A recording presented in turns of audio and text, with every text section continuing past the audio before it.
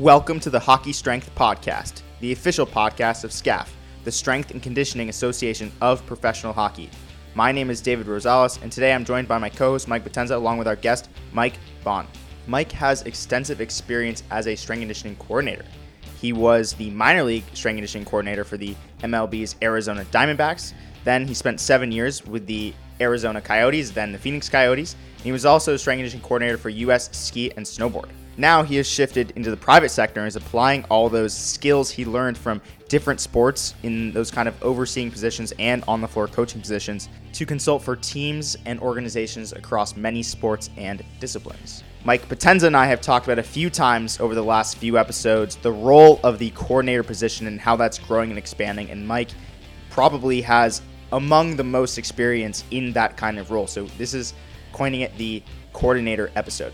We go deep on the skills needed for that position, what you'll learn in that position, what he's learned, how that's applicable across many sports. And Mike is a guy, he mentions, doesn't consider himself a hockey guy. He's worked in baseball, hockey, skiing, even basketball. And he takes different skills from each of those sports and forms a unique skill set that he has. Along the way, we're also going to hear a lot of great stories about the influential people in his time in Arizona and beyond, such as guys like Shane Doan in classic SCAF Alumni Series fashion. We're going to get a lot of great stories in this episode. So, without further ado, here is Mike Bahn. Mike, welcome to the Hockey Strength Podcast. Thank you so much for joining Mr. Mike Potenza and I. That's great to be here. Thanks for the invitation. I'm looking forward to it. So we got another, this is our second Mike Sandwich podcast. So if there's any confusion with the name Mike, then we'll just have to clarify. But I think we have it under control. Why don't you start by sharing how you got your start in strength conditioning? You've done a lot of interesting things we're gonna get into, but what was your start and your initial impetus to become a strength coach? It goes back to when I was an undergraduate student. I grew up in the Pacific Northwest, and I was going to a small private liberal arts school, University of Puget Sound, in Tacoma, which is where I grew up actually. And I was very interested in exercising. I enjoyed training myself and working out and things like that, but I was very interested in how to do it better. I figured there was a reason to do things right and a reason to do things wrong. And I saw a lot of different things. I just wanted to learn more about it. I was very fortunate to get involved with the exercise science program at the university with some fantastic professors. It really kind of ignited that interest of learning about training. And it was at that point I wanted to become a strength conditioning coach in professional sport, which was still at that time very new. Some teams had them, some teams didn't, across all sports. And so shortly after I graduated, I got my CSCS. I think it was like 1994, 95. And I went into not private practice, but worked for a private physical therapy clinic for several years, working with injury rehab, things like that. But as I was attending conferences, I was trying to find ways to separate myself from others in trying to eventually become a professional strength conditioning coach. And at that point, a master's degree was almost unheard of in the field. And so I decided to pursue a master's degree, and I went up to Western Washington University in Bellingham and turned a 2-year program into a three-year program.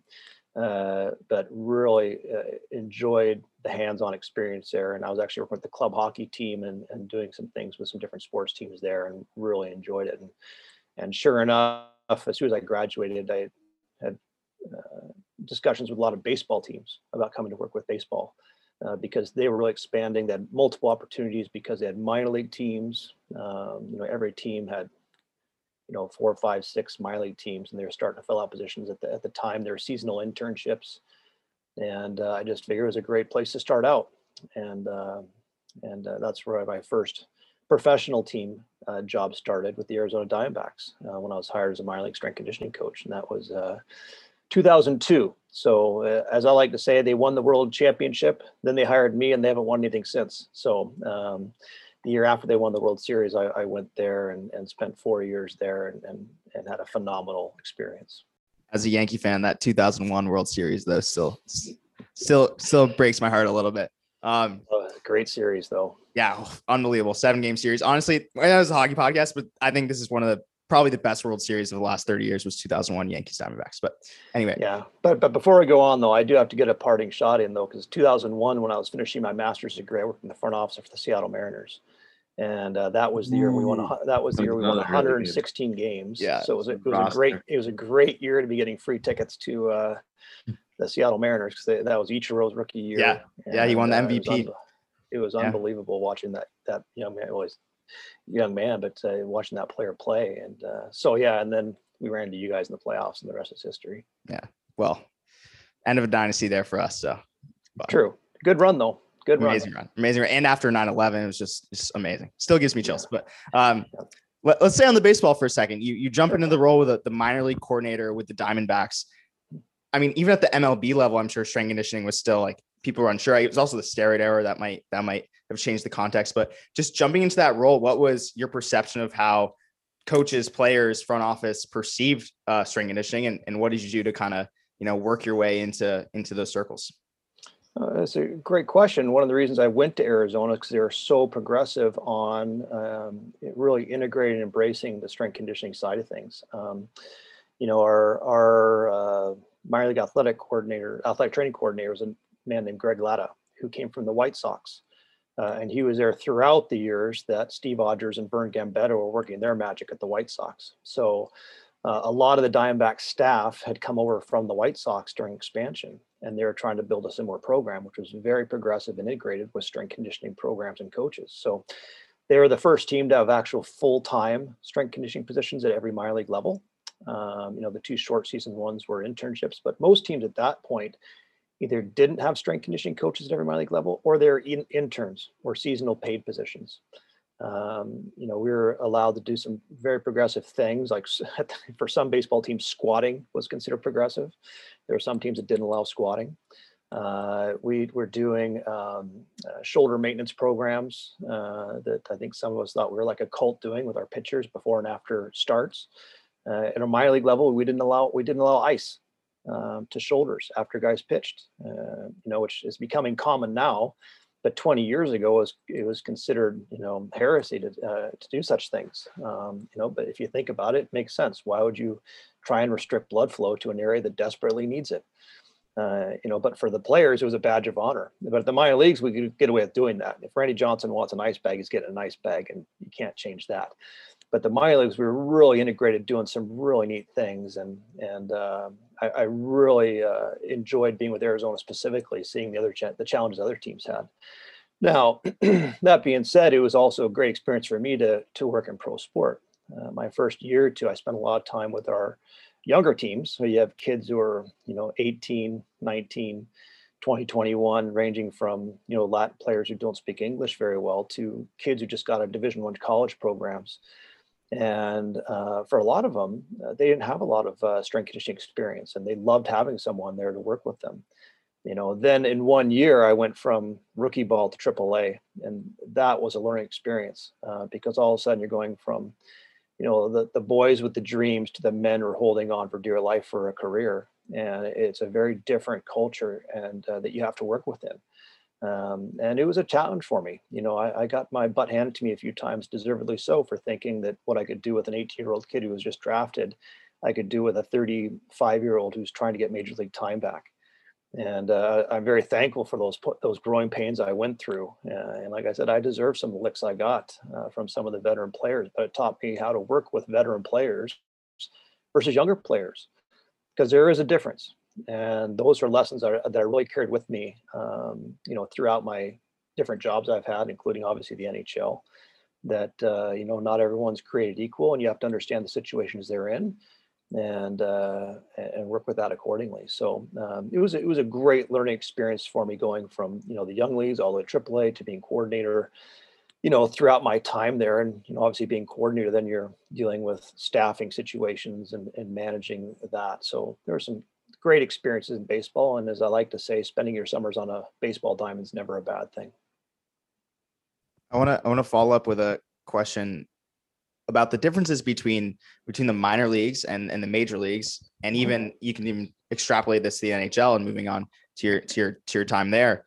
Did you find that at the minor leagues that you had more room to experiment and do things that maybe you weren't sure were the best option, but you could like deliberately try to test things out and see if they worked, that at the major league or NHL level you couldn't do? And Do you think that was valuable for you as a coach to spend some time in the minor leagues? I 100% agree. Now, realize the dynamics of baseball minor leagues are very different. Baseball minor major league relationships very different than NHL. Minor leagues, there's huge differences in what you can do in the CBA in the majors versus the minors. So you can do a lot more type of things with monitoring or testing and be creative with different tests. And major leagues, you can't do those things. And you're starting to see some of the similar rules being put in place in other leagues. I know the NHL is getting a lot more restrictive on what you can and can't do with testing at the NHL level. But minor leagues are kind of where you can really tweak things. And, you never want to be so novel that it was just bizarre and there was no buy-in. If it makes no sense, players aren't going to do it. And if they're not going to do it or they're not going to try it, what's the point of doing it? But that being said, we were allowed to do a lot of really creative things, which I think the players enjoyed. And we told them why we were doing it, and we'd show them the results of what we were doing and how it was actionable. And we were able to do some really cool things there from a training standpoint. Because as you said, this was right during the time where there was a lot of change happening. The drug things were coming to the forefront, and it's not just the drugs with the players, but also staffing situations. There was major problems with personal trainers and, questionable individuals in clubhouses. Like if you've got a major superstar wants his personal trainer clubhouse, well, yeah, bring him right in as long as you're playing for us. And, that was changing. And because of everything that went down with baseball, now they have very strict rules in place about who can and can't be in clubhouses, what credentials they can have, what kind of staff teams are required to provide. Now they have to have an actual strength conditioning coach who's credentialed as a strength conditioning coach, not a trainer with a CSCS who calls himself a strength coach. There's real specific guidelines. And so some really good things came out of that. But when I was with Arizona, that was a transition time. And those rules were just kind of coming into play a little bit. There were discussions about it. There are still a lot of problems. I wouldn't just say with performance enhancing drugs like steroids, but stimulants, things like that. They're commonplace in a lot of locker rooms because that was the normal thing to do, right or wrong. But it was coming to a head, and it's great to see how far it's come since. And because of that, baseball kind of leaped from being probably the most old school sport in terms of training and things like that to probably one of the most progressive in terms of training and testing and having good staff in place and things like that. Mike, on that position you held as the minor league coordinator, how did you carry the message or set the message in the philosophy for that minor league system, or was it kind of drilled down from the top and then you kind of carried the ball along the way? We said it, but that being said, I wanted a very, very strong connection with the major league strength conditioning coach and what they're doing, and we really accomplished that in great ways by my last couple of years there. In spring training, we were switching staff back and forth with the major league club during spring training, and they loved it. And we got a taste of what they're doing, and we could see what they're doing. We had regular communication with their staff, so they knew what was going on with us. But a lot of teams didn't have that. It was major league do their thing, minor league do your thing, and send us good players. Yeah. So the major league strength coach was a guy named David Page, who I had a very good relationship with, and he loved what we were doing. It just in terms of trying to get players fitter. We just wanted more athletic players. We weren't specifically trying to make better baseball players. At that point, we just wanted guys who were fit, because that was a step up from what baseball usually had. Right. And so we talked to them regularly about, hey, what kind of things would you like them to be able to do when they get here? Are there certain exercises? Are there certain capacities or threshold of characteristics you want? And he loved that input. And because of that, we built a great relationship. But for the minor leagues down, we really established it just because we could do so many different things. At that level, as you alluded to earlier, we had Hall of Famers on that team. You had Randy Johnson and Kurt Schilling and Matt Williams, and you had player after player that were big name players, and they ran the show, and rightfully so, because they just won the World Series. So what they were doing one thing up there, which is fine, but we were working on something in the lower levels, trying to get players ready to help them when they needed it. In that management role that you had as that coordinator in that coordinated position, obviously it's very popular now, right? You were doing this, in essence, you were doing the performance director position at a very high level and with multiple teams, back then, which was kind of a cool intro to where we are now in the field, right? But how did you unify the message from all the minor league teams that you were responsible for, like in terms of communication and things like that? Because it's really a management role. I think we forget about sometimes, right? We think about the performance director as being the one who sets the tone for the sports science metrics that get gathered, and then the training paradigm and whatnot. Yeah, well, I mean, a performance director role is a management job. It's not an in the trenches job, even though there's travel involved and a lot of long hours involved. It's a matter of coordinating the right people and getting the right message and getting the right things done at the right time. And with being the coordinator in Arizona for the Diamondbacks, it was getting the right people in place and having amazing communication and collaboration and having their interests in mind as well as my own, because everyone at that level wanted to develop. They wanted to move up levels. They wanted to be a major league strength coach, or learn how to do this or learn how to do that. And it was important to facilitate, having the right kind of people that do that within what you're trying to accomplish, and give them the opportunity to do that. And then you allude to also the communication aspect was huge. So one thing, this is normal now, but at the time, it wasn't being done, is when players move between teams, how do we facilitate communication between the strength coaches? The last thing I wanted to have happen was have a player show up from AA to AAA, and the strength coach first question is, "So what were you doing down there?" So I did not want that to happen. I wanted that guy to walk in the door and the strength coach say, "Hey, by the way, I have your workouts from what you're doing down there. Let's say yesterday was a leg day. Today we're doing this," seamless. Because right there, that establishes credibility with your staff, with the player. And they go, "Oh, this guy knows what's going on. And he talks, he knows what I'm doing here. I feel like I can fit right in." And that player's got enough worry about going to a new town, trying to make an impression with a coaching staff. And right there, he feels like he has a friend that is out for his interests. And so we really, really enforced communication. I don't want to say enforced, but early on it was that, like, we wanted regular emails. When a player moved, I wanted to see an email go back and forth between the two coaches before the player arrived, or be CC'd on it. We had a voice at the time, it was all voicemail. We had voicemail systems. It's like, I wanted to be CC'd on the voicemail that was sent between them on what was going on with that player. What were the challenges of that player? What were the successes for that player? What things does he like? What things doesn't he like? I wanted that coach to be up to speed on things. So the communication aspect was huge.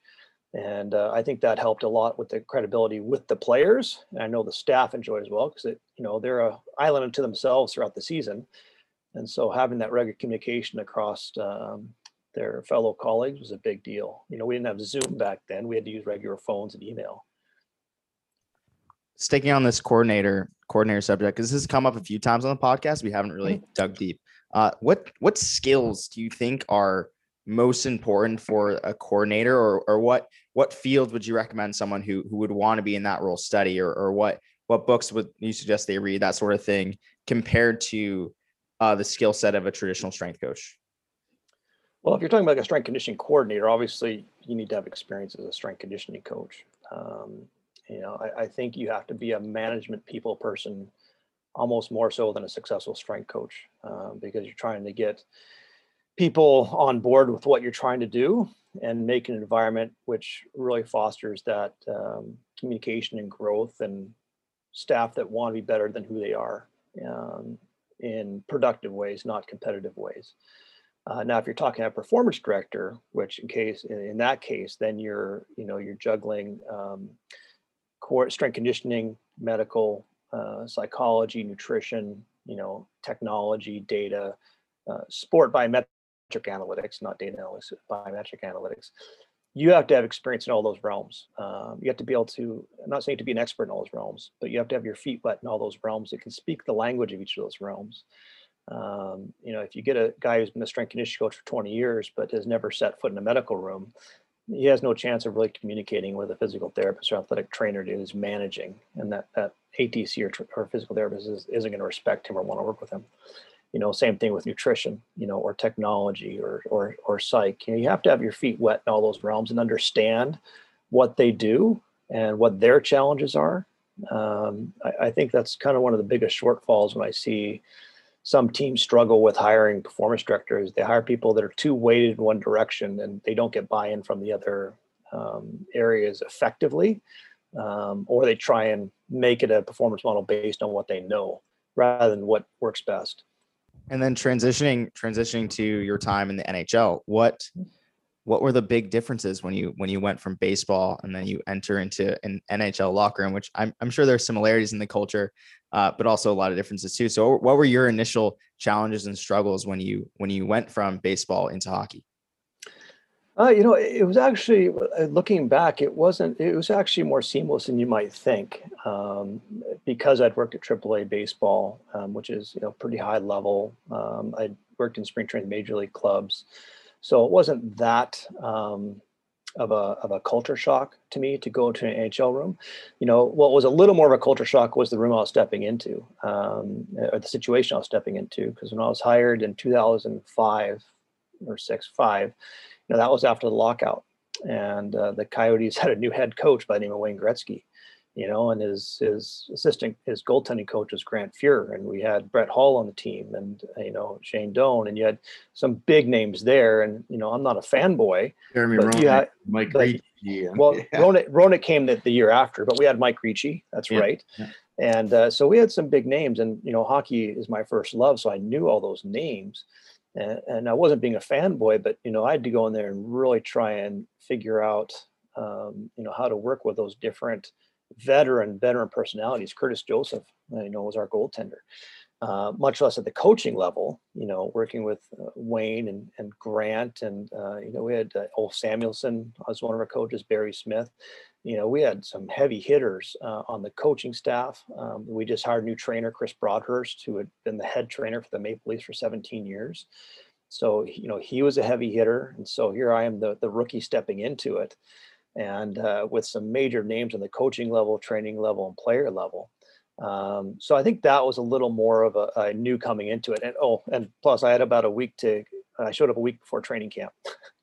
And on top of that, it was the training camp after lockout. So you can imagine how much guys were panicking about their fitness after a year off.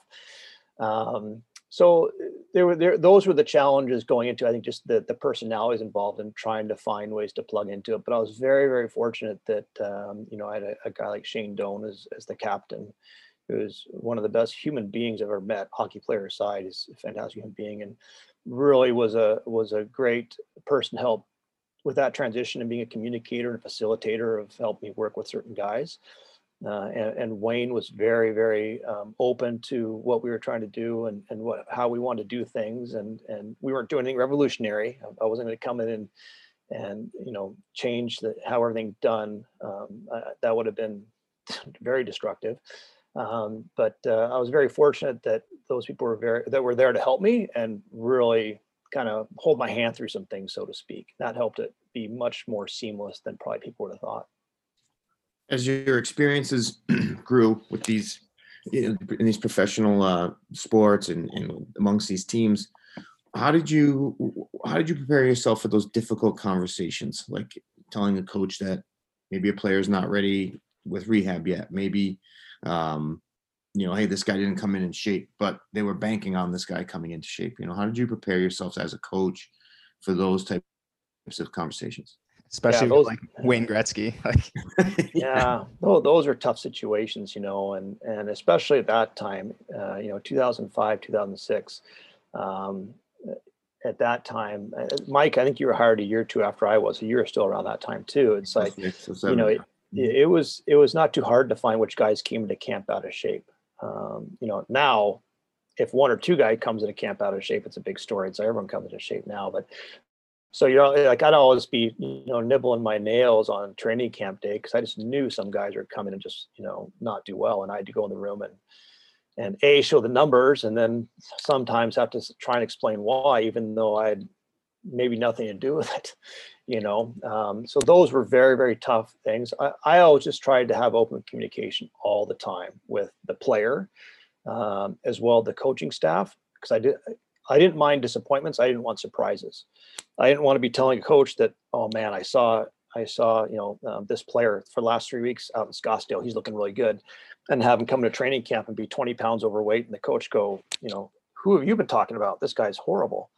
I always wanted really direct communication and open honesty with them, but not pumping things up.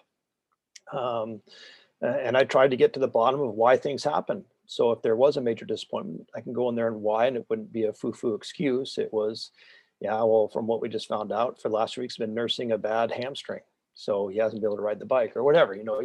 I always just tried to make sure that open communication is there, because disappointments and mistakes and injuries happen, but you want to avoid the surprises, because the surprises are where people get pissed off, both the player and the coach. So the regular communication coaches, and also regular communication with the players. When I was with Phoenix, my title wasn't head strength conditioning coach; it was strength conditioning coordinator.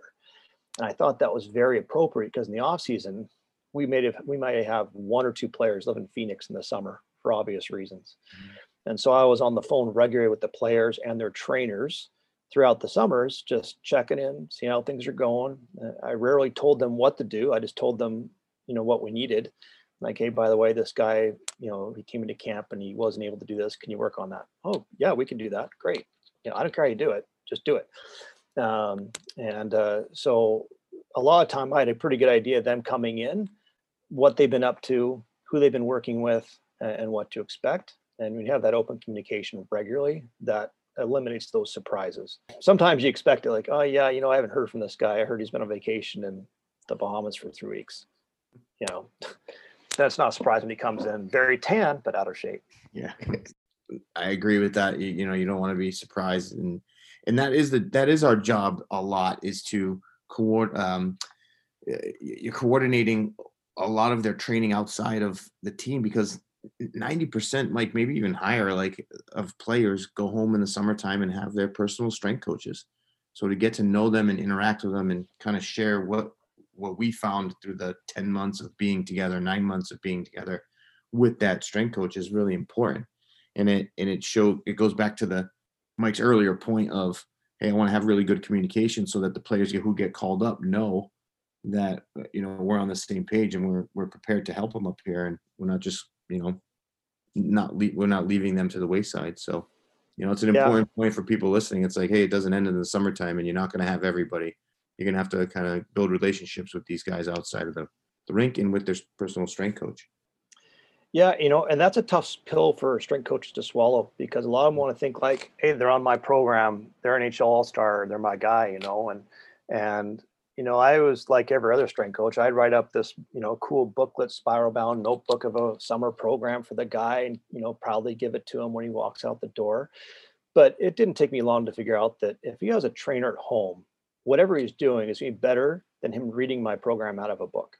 So that trainer is going to be able to see things and push him and alter things, and so I knew to be more effective and as a strength conditioning coach and see these guys be able to perform at a high level, I need to work with that guy and not tell him what to do, because he has experiences with that player I don't have, and he sees things every day which I can't see.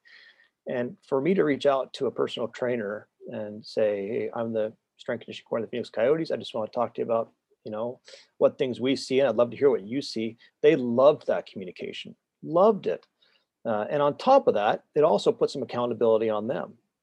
So, because if I would tell the guy, hey, this player came to camp about, with, too high a body fat, we need to see it lower. Okay, now, he knows the heat's on him to finish that and figure it out. Because if the player comes back out of shape again, it's not on me. I've told that trainer what needs to happen, and he worked with him every day. So usually the trainers love to work with us, and when I say trainers, I mean strength conditioning coaches or whoever they worked with. They loved hearing from us and working with us. They feel like part of the process, because we all want the same thing. If that player comes back and has an amazing year and gets a big contract or something, well, guess what? That player is going to go back to that strength conditioning coach in the off season. Great. We want that. We want that player to be successful. So, so it really was a job of coordinating communication more so in the summer than being a weight room strength conditioning coach, which, obviously now is even more so prohibited in the CBA, who you can't work with in the summers. I think that's just such an important lesson for whether in the private sector or if you work with a team, like reach out to whoever's training your athlete the other part of the year. And Mike Potenza, I'd be curious to hear your experience of and both you guys, of when a private coach reaches out to you first, how you perceive that, like, hey, what was your plan? Like, how can I get this guy ready? I thought it was great. It showed me on that side of the fence that hey, they have the intentions just like I do, that we want to provide the best for the player, and it's not about my ego or his program or my program. It's about the player, because they want him to succeed, and we want him to succeed because it can help us win. And I think for me, like, I early on, even when I was in college, like, I would call, and Matt Nichols said this on the last podcast, but I would call all of our drafted players strength coaches and tell them how we did in testing and what we were doing for training, and ask them if they needed anything. That was just me. I quickly figured out, like, yeah, they need this information. Why wouldn't they need it? That's why they call it a prospect, in a way. So it is an important thing to do. And I think more importantly, you just got to get rid of the egos. It doesn't matter how many pros you got in the summertime, or it doesn't matter how many games you've been a strength coach for in the NHL. It's the player first, and that's where it's going to start. Well said. I can't add to that.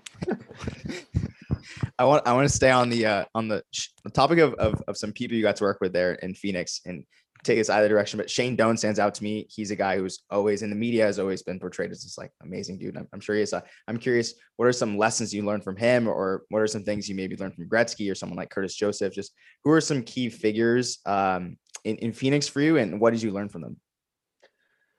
I probably learned more from life from Shane Doan than I have hockey, which is a lesson right there. I mean, we would have long conversations that had nothing to do with hockey, which were some of the most enlightening conversations I've had in so many different directions about, everything from, religion to political things to historical things. And hockey for him is important, but it wasn't the thing.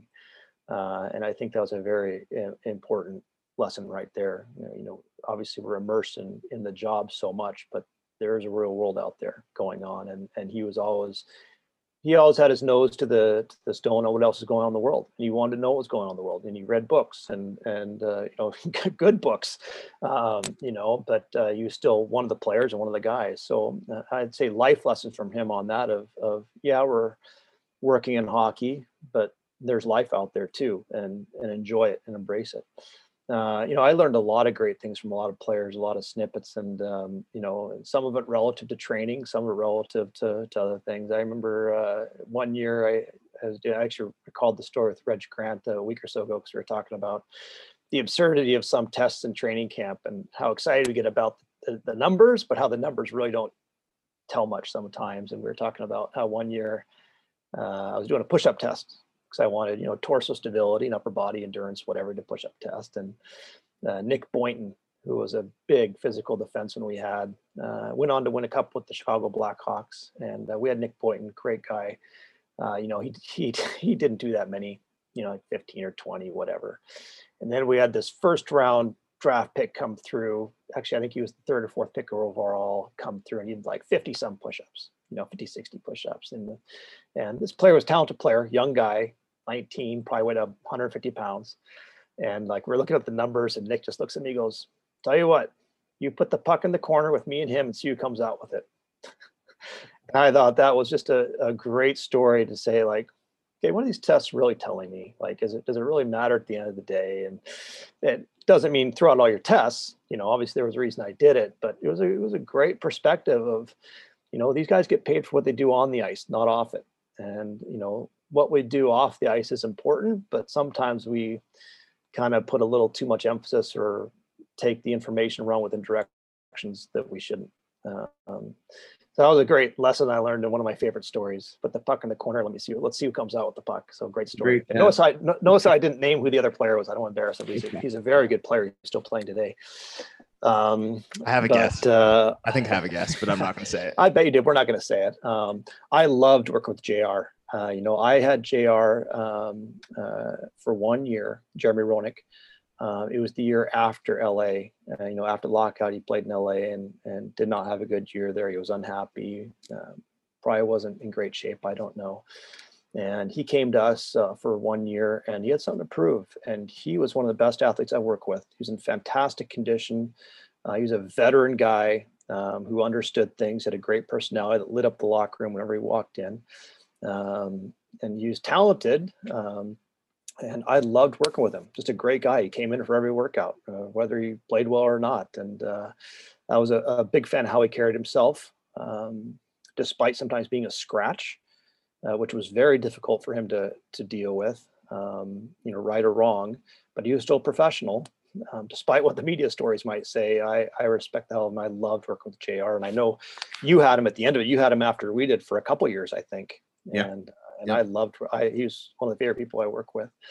I only had Brett Hull for a handful of games. He retired about 10 games into that 1 year. So he was another guy who walked in the room and lit the room up. And just everyone loved seeing him. And he always had great stories to tell. So, but I can't draw a frame of reference really from him. We had some other salted veterans who I learned a lot from, like Ed Jovanovski. We had him for full 5 years of his contract. And just same thing. You talk about a guy who came to play and he wasn't the healthiest guy. He took care of himself, but he had injuries, but he still was a warrior through it. And what those guys play through sometimes is remarkable, absolutely remarkable. And it kind of leads me to remember, like, obviously my first 2-3 years, we had a very veteran team. We had, like I said, JR and George LaRocque and Jovo joined, and those guys, those teams didn't win. Owen Nolan we had. Then we went extremely young for 2-3 years, where we had 5-6 rookies on the team 2-3 years in a row. They're talented rookies, but they're rookies, and those teams are horrible. And then the last couple of years, we switched back to the veteran teams, and you look what happened. We had like 5 or 6 guys who had over 1,000 games in NHL on those rosters, from Derek Morris to Jovo to Ray Whitney to I can't remember who else we had 1,000 games. We had like 5 or 6 guys who had that. We had a young Mike Smith in goal, who was phenomenal. Our backup goaltender, Jason LaBarbera, was a veteran. And that team made the conference finals. So it wasn't the hotshot young youth that made the team successful. It was bringing in the veteran guys who came into play and experience and knew how to play. And I thought that was a really interesting lesson to look at, what kind of cultures and types of players win.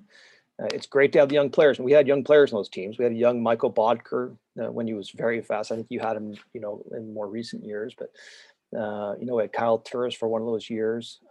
Martin Hansel, when he was playing regularly, was one of the most dominant defensive centermen we had, and so we had some good young players on the team, but it was a veteran heavy laden team. And I learned out with those guys, and I was more helping them, just trying to get through the days and weeks and months, and they knew how to do it.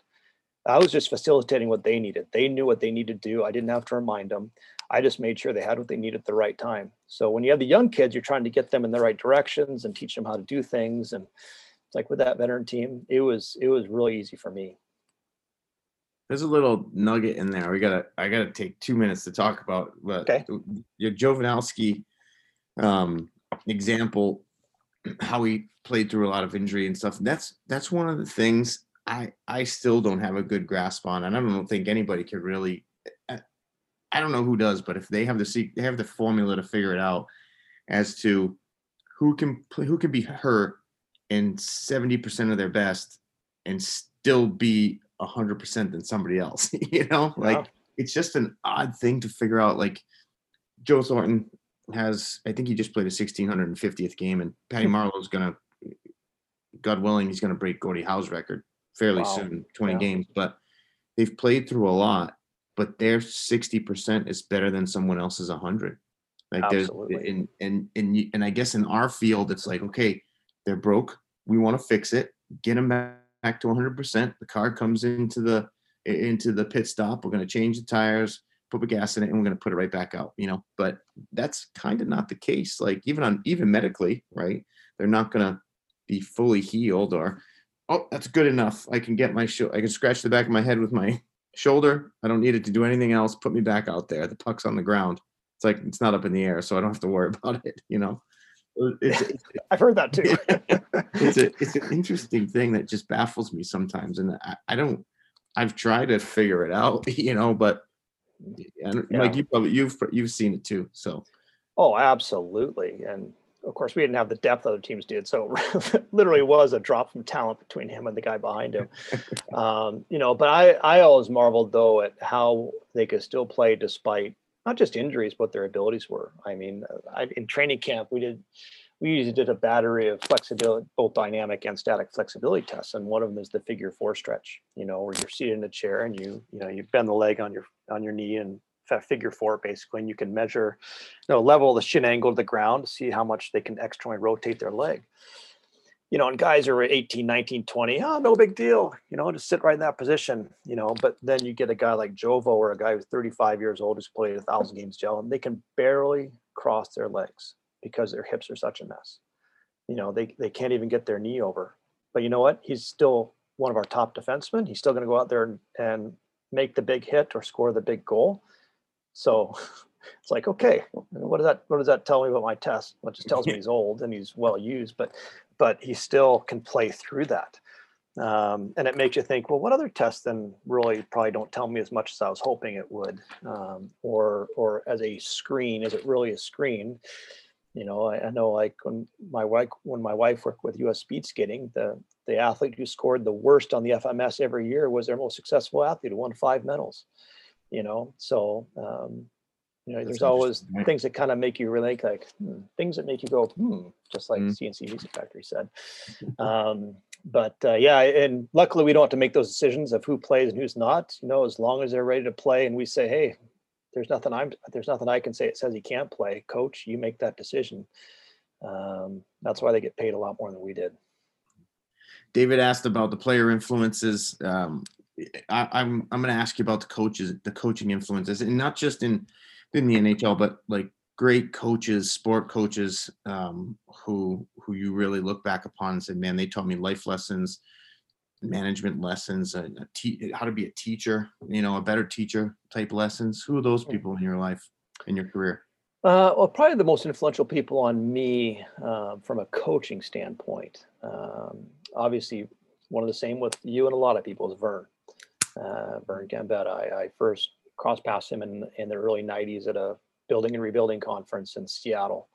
And kind of, we've been good friends for the last 10, 15 years. We talk once every couple of weeks on the phone, and we used to see each other once a year, not this year, obviously, but he was one of the people that really imposed upon me that you really need to have a reason to do what you're doing.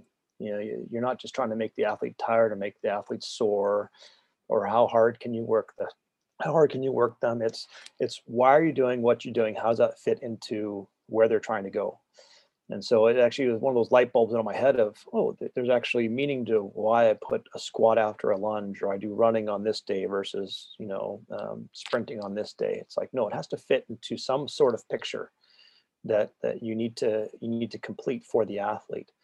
So Vern was a huge influence. And then also in my career, I crossed paths many times with Pete Twist, who for many years was the strength coach of the Vancouver Canucks. I used the strength coach before Roger. He was there and throughout the 90s. And he was one of the early people trying to organize strength conditioning coaches and hockey strength conditioning coaches. And again, giving rhyme and reason to what we're doing and why you do certain exercises. I mean, he was doing movement screen assessments in the early 90s with different types of movements for hockey players. Can they hop on one foot and plant? Can they do a lateral jump and plant? And what are those implications? And, so that's 20, 30 years ago, and so Pete, I came across Pete in the mid 90s and kept in touch with him throughout my baseball years even. And then by the time I got to the NHL, Roger was at the Canucks, and Pete had a remarkable private industry empire going with all his equipment up in Canada. Great for him. Those two guys were really influential because, as I said, they made me think about how and why, and not just the what. It's easy to put together 3 sets of 10 of squats or go run for 10 minutes, but like, why? What are you accomplishing with that specific workout? How does it fit in the big picture? Have a plan. And those are kind of the big light bulbs in my head of really investing the time and learning what all the things mean and how they work together. You spent a few years working after the NHL, working with the U.S. Ski and Snowboard is it association, USSA, I think. Yep. And now you're in the private sector doing some consulting. So I want you kind of to share what it is you're doing now and what some unifying lessons and themes are between from minor leagues and from minor league baseball to the NHL to ski and snowboard to what you're doing now. Yeah, well, so just to kind of give a little background, don't gloss for it too much. My time at US Ski was amazing. When I left the NHL, I was ready for a change. I was pretty frustrated by some things and kind of the lack of progressive mentality on some things, and I think management was getting frustrated with me complaining about it, so it was very mutual. So when the lockout came, we agreed to part ways. And there was an opening at US Ski in Park City, and I loved what they're doing up there. It was remarkable what they're doing with limited budgets. They had an amazing staff that were very progressive, that were embracing new ideas, a different staff structure, very innovative. And I'm from the Northwest. I'm a recreational skier. I was like, yeah, sure, I'll ski all winter, no problem. And so I went to Park City and was very fortunate to be on the tail end of Dr. Troy Flanagan's reign there as performance director. We followed Andy Walsh, went to Red Bull, and what they did at US Ski is amazing. They took, a team that won 5 medals in 1998 to winning close to 30 in 2010. They were best in the world in 2010 compared to other sports. And then even in 2014 in Sochi, we won more gold medals than any prior US Ski team had ever done. So what they were doing there was just so creative. It was basically the international high performance model of integrating services and the strategies they were doing to bringing all those services together of medical, technology, strength conditioning, psychology, nutrition, having all those components aligned for the athlete rather than being siloed and everyone protecting their turf, and bringing it under one umbrella, integrating with the coaches, was really a phenomenal atmosphere. On top of that, you had the right people who were always looking for new ways of doing things. They weren't trying random, let's see what sticks in the wall stuff. They were, actually just researching ideas and how to solve problems. And so it's no surprise that we were constantly getting plucked off, staff getting plucked off for performance director positions, sports science positions, strength conditioning positions. We had multiple people get hired for NBA high performance director positions, NHL sports science positions, NCAA positions. And so I kind of got picked away as the years went on. But it was really fun because it was kind of like the hub of what was going on there. We were constantly being visited by teams from NHL, NBA, MLB, NFL, NCAA, military. And we were able to pluck their ideas from their visits while they came to us and give us theirs, because we weren't a threatening entity. It wasn't like Mike going to visit the LA Kings and saying, hey, what cool things you guys working on? If I'm Matt Price, I'm not going to tell him exactly what I'm doing in LA. I might give him a few nuggets, but it's a competitor. But US Ski, we're not a competitor. So all those teams could come to us and be open about what they're doing, and we could be open what we're doing. And so it was a really cool hub of ideas and innovation and things we were doing there. And it although it looks like it was well supported, a fantastic facility, it wasn't a high revenue organization. So we had to be very strategic about how we placed our money and what we invested in.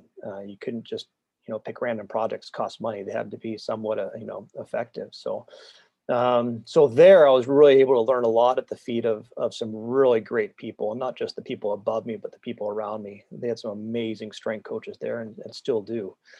And so following that, that's when we went to Milwaukee to do work with the Bucks, because Troy Flanagan went to the Bucks, and so we followed him there. He could just all of a sudden he could do what he wanted to do with the ski team, but he had no but checkbook to do so. And he continued doing what he did there. And granted, a certain Greek player makes him look really good, but what they're doing there is just remarkable. And they're doing things that the rest of the league is trying to catch up with. I'm sure I'm pretty sure they shown on TV. He redesigned the seats the players sit in on the bench, because when he got there, he's like, why do we have 7-foot players sitting in folding chairs on the side of the court? So he designed heated seats made for 7 feet players on their bench, and the players loved it. And other teams were like trying to come over and get pictures of who made them. And the great thing is they patented the idea. So other teams can buy a set if they want, but the Bucks make money off it. So, That's awesome. but there's a great example of a problem that needed a solution. And that's a high performance issue right there. There's a performance limiting issue, which they solved. It wasn't how do we get them stronger or fitter? Those are things, but there's also, logistical things, which can have huge game changing impacts. So Troy and I have been good friends throughout the years, and from the contacts I've made, through ski team, NHL, baseball, what I've kind of learned in the last few years is there's really big gaps in terms of organizations not knowing what they need and what they want. They know there's this quote unquote sports science out there. They know there's quote unquote high performance out there. They're not sure what it is. They're not sure how much it costs, or what technology they needs. And so what I've started doing is kind of work in those circles of ownership and management, not as much general management, usually presidents or CEOs, and just trying to bring them up to speed on, hey, here's what it is, and here's where you're at. And, every organization has different problems. Everyone can't be the Los Angeles Dodgers and hire 30 staff to do the job. Some have low-hanging fruit, which are immediately fixable and easy to fix, and they should focus on those things right now. Some have issues with staff not communicating, or they have, why are your two trainers have two different offices on opposite sides of the building? That might be an issue. So it's really just trying to bring the teams up to speed on what's going on out there and how they can slowly make strides towards improving those gaps to help them compete with other teams. Mike, one more question for me, because we appreciate your time and don't want to Not a problem. over it. You've been to so many great places, and for the coaches who have to prepare themselves for that, who that kind of unknown is kind of scary and frightening. Like, okay, I got to pick up and move. I got to change sports. What are some of the things that helped you with your transition to each location? Well, I think the biggest thing is a lot of strength coaches feel like they can only work in the sport they're in. When an NHL strength coach gets let go, they call me and ask if I know of any NHL jobs open. And I'm like, well, if you don't want to work in NHL, I know a lot of jobs open, but for some reason they think they have to be an NHL strength coach. And I bounced around between sports because I never felt like I was limited to being a hockey strength conditioning coach, or a baseball strength conditioning coach, or a ski guy. I'm a strength conditioning coach that has my feet wet in a lot of things, and I get interested and involved in understanding the sport I'm going to, and just try and apply what I know towards those, and not be a hockey guy working in baseball or a baseball guy working in skiing. I think that the biggest problem a lot of guys have when they either leave a job by their choice or someone else's, they feel like they have to get back into that field. And there's a huge world out there, pandemic aside, because that's changed everything. It's like there's a huge world of opportunity out there. When you look at NCAA, hockey, baseball, basketball, football, military, Olympic, not just U.S. Olympic, international Olympic. I mean, other countries have no problem hiring an American if you help them win. Trust me. And when you kind of open your eyes and realize that you have a skill set that can really apply to a lot of different places, I mean, it opens up so many doors. But it's a tough pill to swallow, because a lot of people feel that their identity is tied to the league they worked in. I'm a hockey strength conditioning coach. I'm the San Jose Sharks strength coach. It's like, no, you're not. You're Mike Potenza. You're a great strength conditioning coach. You happen to work for the Sharks, but that's not who you are. And a lot of people have a problem kind of dissociating themselves with that, of where they work versus what they do. Yeah, that's great. That's great advice. Yeah. Yeah, I think definitely. Even though you did go to Wisconsin, we'll forget about that one. Blame you for that desk I had in Phoenix. Don't blame me for that. So what I'm talking about, just a quick story. When I got to Phoenix, they had a fantastic weight room. It was probably ahead of its time in 2005, what a lot of the league had. But huge, 3,000 square foot weight room or something like that, just huge. But right in the middle of this room, plopped in the middle of it, was this huge elevated desk. It looked like a throne in the middle of the room, and I hated it because it took up so much room. But the GM loved it, and I was like, where did this come from? And the trainers go, Came from Wisconsin. The University of Wisconsin has one just like it. The backstory to that too is because there was an old hockey strength coach there that then transitioned into the Phoenix Coyotes role. But one of the first times I met Mike and we got to talking, he's like, "Where were you prior to the Sharks?" And I was like, "Oh, I was at the University of Wisconsin." He goes, "Well, you could take that desk out of here." He said, "Oh, it's going to be firewood." I was like, "I don't want that desk." Oh, so I hated that desk for all 7 years. And then what happens year after I leave? They get rid of it. Yeah, Oh, that's how it works. that's how it works. That's how it works.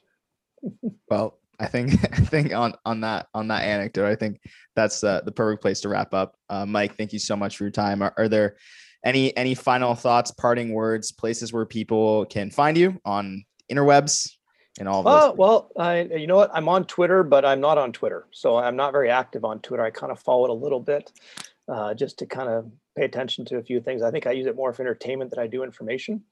I'm on LinkedIn, so people are welcome to follow me and contact me on LinkedIn. Those are probably the two best ways to get a hold of me if they want to. So, but parting thoughts. I think it's an exciting time to be in our realm because things are really evolving.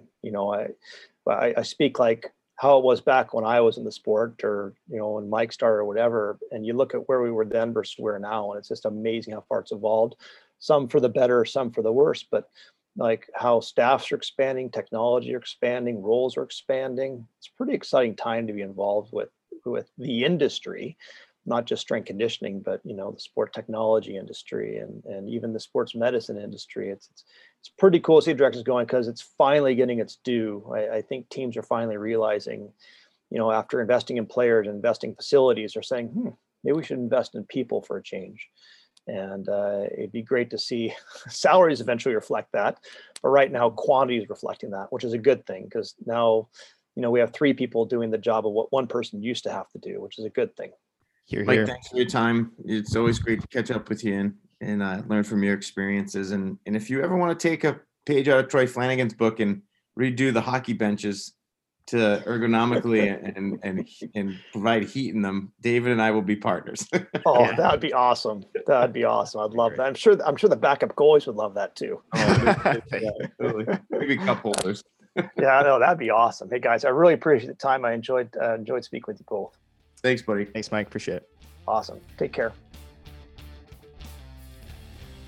Thank you so much for listening. As always, you can find links to everything discussed, show notes, and all of that good stuff at the official website of SCAF, prohockeystrength.com.